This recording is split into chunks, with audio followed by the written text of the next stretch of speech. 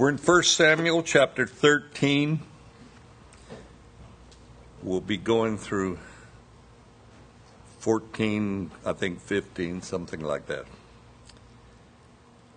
Give you a clue why we study God's Word. I read some startling statistics taken from polls. 12%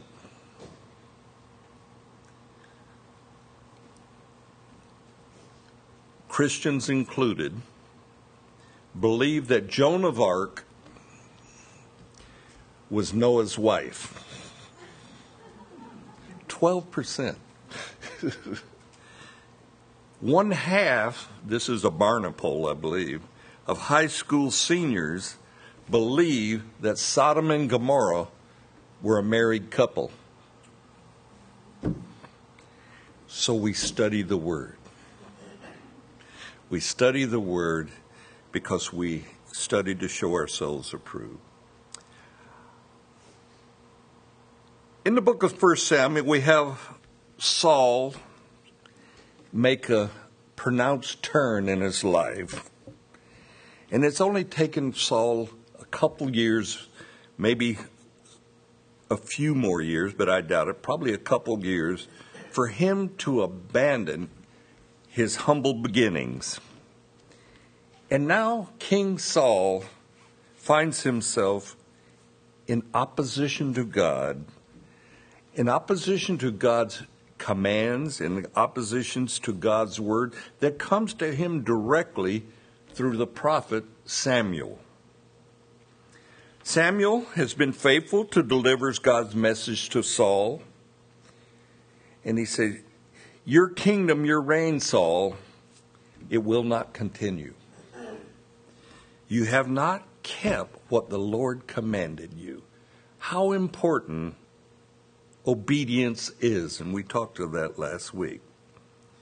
Saul had an opportunity that few men have, and he had an opportunity to be a great king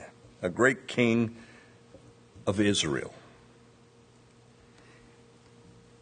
He had a humble beginning, but that seemed to go away when he began to be lifted up with pride. A few years as king has caused Saul to believe that he is above God's commands. Saul, he will go beyond his authority. He will offer up burnt offerings and sacrifices that were only supposed to be done by a priest. He is to wait for Samuel a full 7 days. Well, he doesn't make it 7 days. He makes it about 6 3/4 days. And with that impatience, with that disobedience, for whatever reason, that was the breaking point between him and God. Saul forfeited his kingship with partial obedience. Partial obedience is a plague to true obedience. Have you ever desired to have an advisor like Saul had? Saul had Samuel, prophet of God. Saul had a man that would direct him anytime he had a question of any importance. All he had to do was ask Samuel. Samuel would pray and give him God's word on the situation. But here we find Saul, he's not willing to wait for God's direction. He was told wait 7 days, and well, he didn't quite make it. But Samuel was for Saul bona fide, true advice. Not once failing to speak truth to Saul. Now, as a king, that was invaluable. I mean, what kind of value do you put on having absolute, perfect advice from God? God said of Samuel, "Not one of his words do I allow fall to the ground." What a great thing to say of a man, a prophet. Samuel was 100% accurate 100% of the time. How can you fail if you listen to a man that hears from God so profoundly? Anyone, and this goes for today too, in any position of authority would cherish an advisor like Samuel. And any father would cherish a loyal son like Saul's son, Jonathan. But as we'll get into the story, Saul doesn't even honor his own son. Saul appears to be an extremely insecure person. But in chapter 13, verse 15, we read where Samuel departs from Saul. And I think he departs heartbroken. Here's this man that he anointed to be king, that God told him, you anoint Saul. He's to be the next king of Israel. So let's pick it up, 1 Samuel 13, verse 15, and we'll read from there. Then Samuel arose and went up from Gilgal to Gibeah, let's make that, of Benjamin. And Saul numbered the people present with him, about 600 men. Saul, Jonathan, his son, and the people present with them remained in Gibeah of Benjamin, but the Philistines encamped in Michmash. The raiders came out of the camp of the Philistine in 3 companies. One company turned onto the road to Ophrah and to the land of Shual. Another company turned to the road of Beth Horon, and another company turned to the road of the border that overlooks the valley of Zeboim towards the wilderness. Now there was no blacksmith to be found throughout all the land of Israel, for the Philistines said, lest the Hebrews make swords or spears. But all the Israelites would go down to the Philistines to sharpen each man's plowshare, his mattocks, his axe, and his sickle. And the charge for sharpening was a pim, for the plowshares, the mattocks, the forks, the axes, and to set the points on the goads. So it came about on the day of battle that there was neither sword nor spear found in the hand of any of the people who were with Saul and Jonathan, but they were found with Saul and Jonathan. Only Jonathan and Saul even have a sword. And the garrison of the Philistines went out to the pass of Michmash. In verse 16 here we have Jonathan entering into a battle scene along with Saul, his father. The Philistines are far superior in numbers, and they're camped out in a high place overlooking Israel. And the Philistines are sending out raiding parties, looting parties. And why work when you can steal from the Israelites what you need? And so they loot the Israelites. And there's no blacksmith in Israel at this time. The Philistines use the working of steel as a means to keep Israel from having swords or spears. And there's only 2 swords in the whole camp of Israel, and that one belonged to Saul and the other to Jonathan. We can begin to see the wisdom of America's founding fathers that we have the right to keep and bear arms. It's really a great right. Perhaps our founding fathers saw a need for the everyday citizen to have a right to bear arms. But don't get caught up into that. It's not guns that keep America free. It's not guns that keep us strong. It's the blessings of the Lord God Almighty upon us as a people. 1 Samuel 14, 1 through 7. Now it happened one day that Jonathan, the son of Saul, said to the young man who bore his armor, "Come, let us go over to the Philistines' garrison that is on the other side." But he did not tell his father. And Saul was sitting in the outskirts of Gibeah under a pomegranate tree, which is in Migron. The people who were with him were about 600 men. Ahijah, the son of Ahitub, Ichabod's brother, the son of Phinehas, the son of Eli, the Lord's priest in Shiloh, was wearing an ephod, but the people did not know that Jonathan had gone. Between the passes by which Jonathan sought to go over to the Philistines' garrison, there was a sharp rock on the one side and a sharp rock on the other side, and the name of the one was Bozi, and the name of the other was Seneh. The front of one faced northward, opposite Michmash, the other was southward towards Gibeah. Then Jonathan said to the young man who bore his armor, listen to this. Come, let us go over to the garrison of these uncircumcised. It may be that the Lord will work for us, for nothing restrains the Lord from saving by many or by few. So his armor-bearer said to him, do all that is in your heart. Go then, here I am with you, according to your heart. Jonathan and his armor-bearer are two of my heroes of the Old Testament. I really like Jonathan, but I really, really like his armor-bearer. He was a great guy. King Saul, he's not in battle. He's over sitting under a pomegranate tree, and he's got 600 bodyguards that don't have weapons surrounding him. Saul did not notice that Jonathan has left camp, and he's gone over to the Philistines' garrison. The Philistines are up in a high place. They're up in a rocky ridge overlooking the camp of Israel. And in verse 6, Jonathan, he's at the base of this overlook, this cliff, and the Spirit of God comes upon Jonathan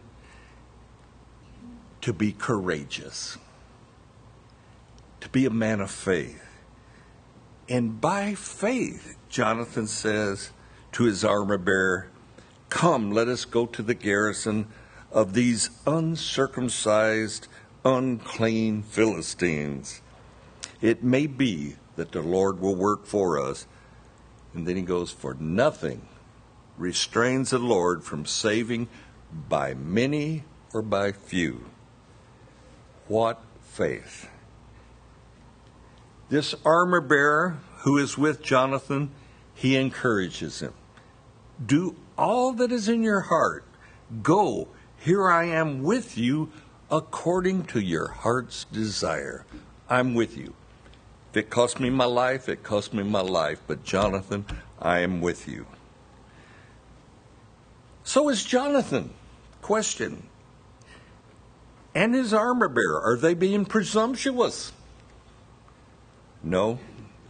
Read it carefully. Notice Jonathan's word. It may be that the Lord will work for us. Jonathan doesn't know for sure that it's of the Lord. It may be.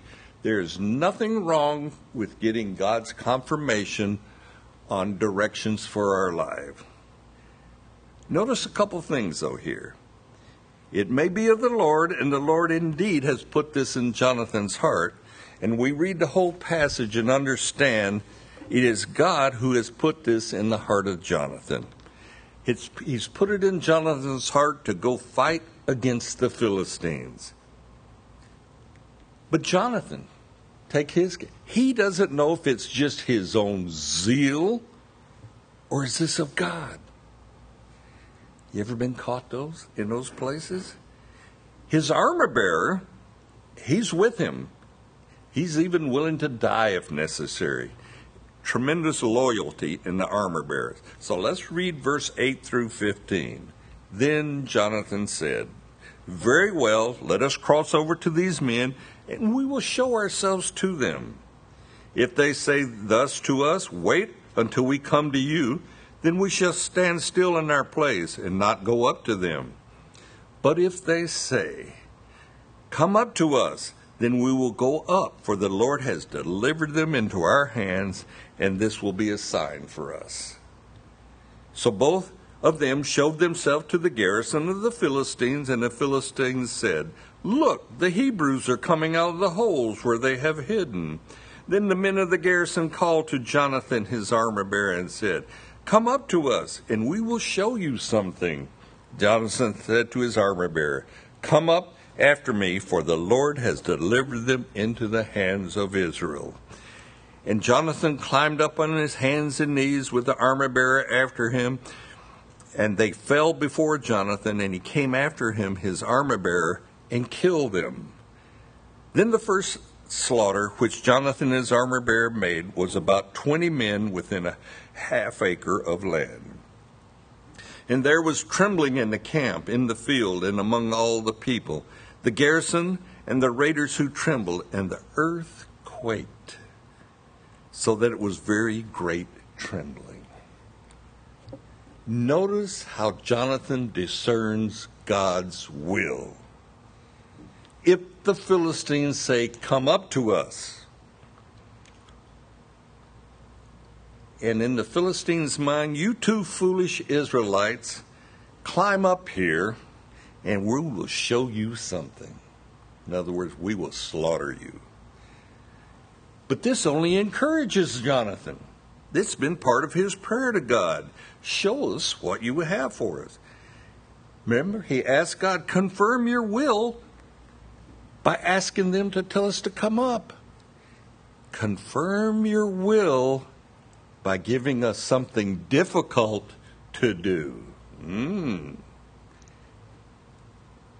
The Philistines challenged them to climb up to them. Jonathan and his armor-bearer could have said, "Lord, have them come down in single file where we can kill them off one at a time." You ever pray prayers like that? Jonathan is asking for God's confirmation by him doing something difficult. We're often guilty of wanting and praying for God's will to be the easy option. Where's the faith in that? Or give me a prosperous choice or favor here, Lord. We pray and we ask God to open doors, and usually those are doors that we ask for of easiness or convenience. Lord, if you want me to buy that car, give me a great price on it. Or have things go in this deal, have them just go so easily. And we can be very guilty of wanting to benefit from the ease of a situation and call it God's will. There was a man in the New Testament who had a different view of affliction and sickness within his body. Turn to 1 Corinthians, or make that 2 Corinthians 12, 7 through 10. We're going to talk about the Apostle Paul. 2 Corinthians 12, 7.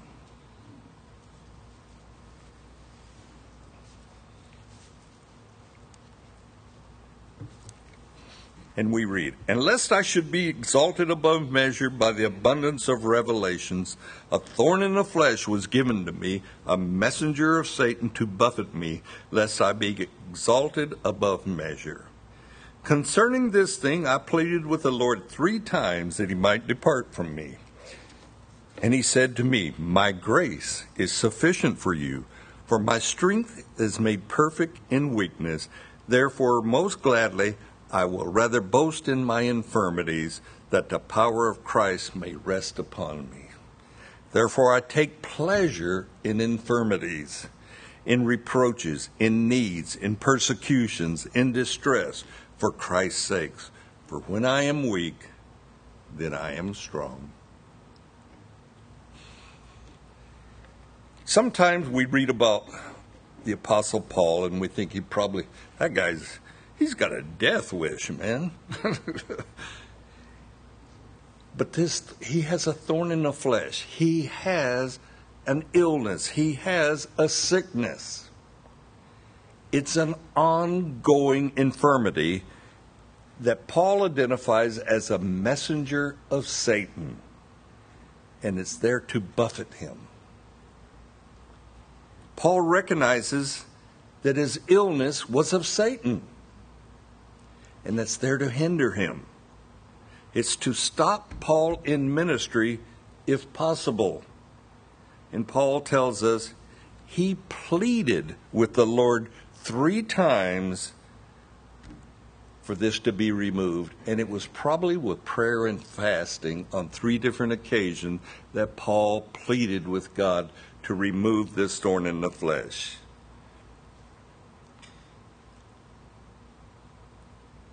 What was this thorn in the flesh? Well, we're not certain, but church historians give us a good idea of what it was. They tell us that, now this is not scripture, it's historians, that Paul had an eye disease. And it looked like he had pink eye all the time. You ever look at a child or a grown-up with pink eye? A little disgusting. Their eyes are swollen, they're red, and they're runny.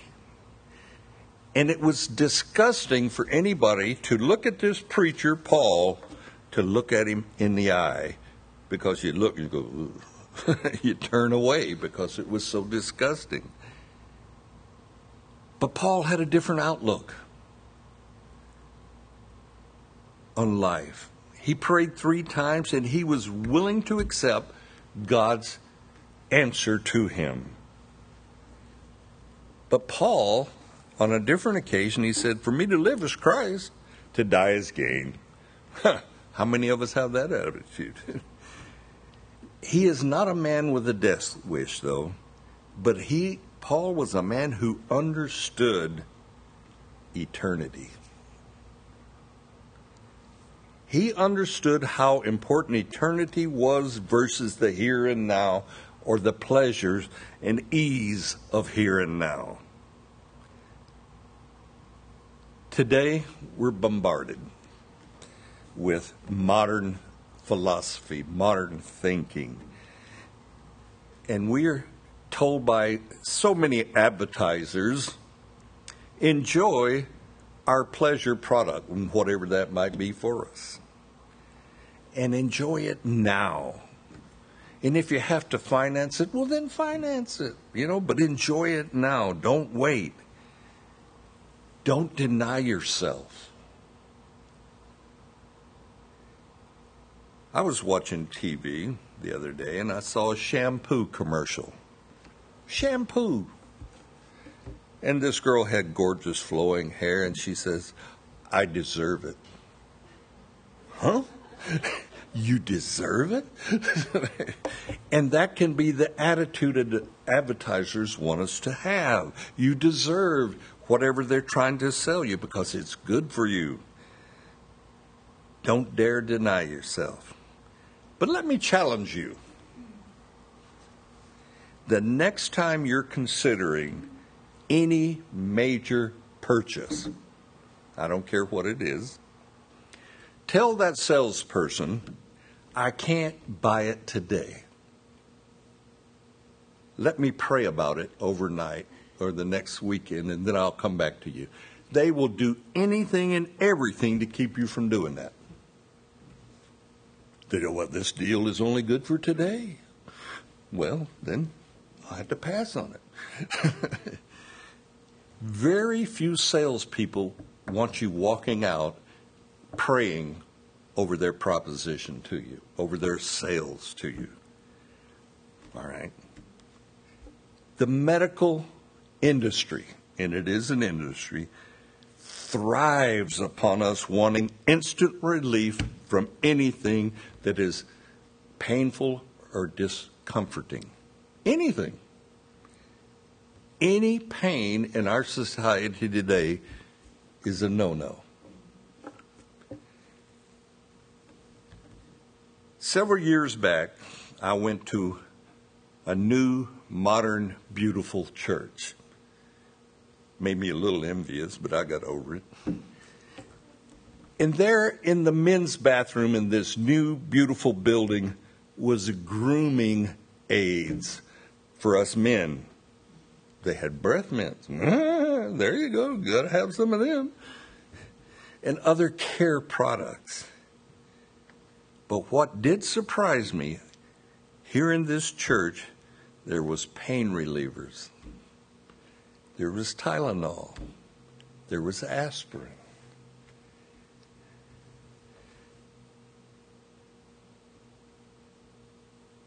Do you remember in the early church, even in my lifetime, and I'm not that old, I'm old, but not that old, you prayed over sickness. If you didn't feel good, you prayed about it.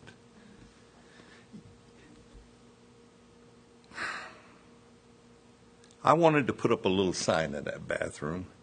We also pray for the sick here, but I didn't.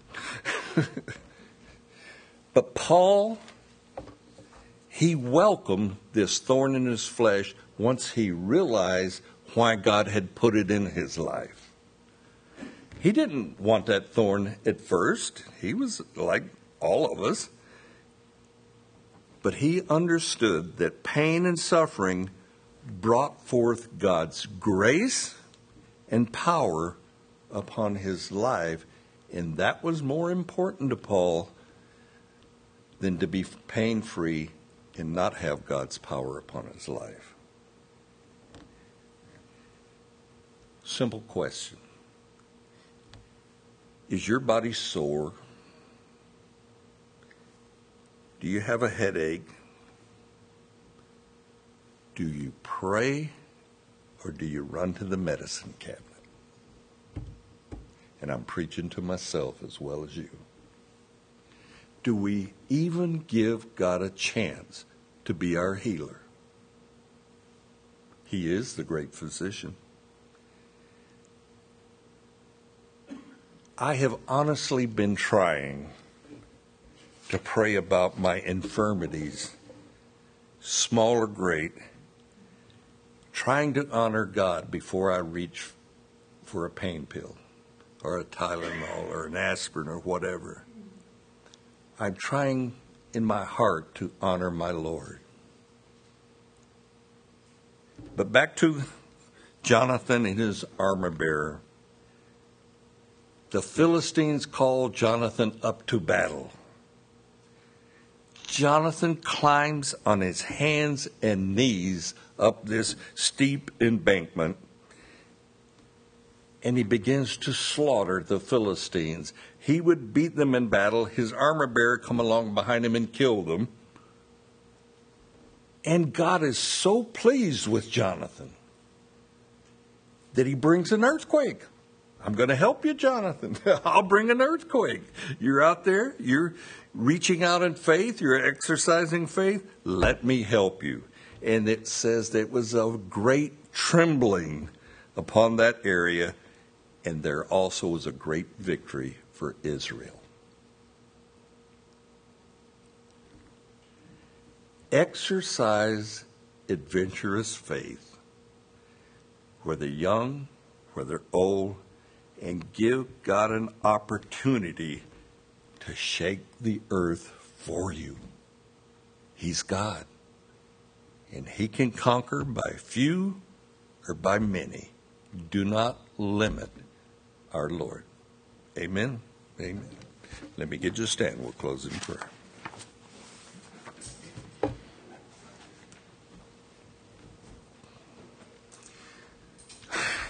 Father, so many times we're so quick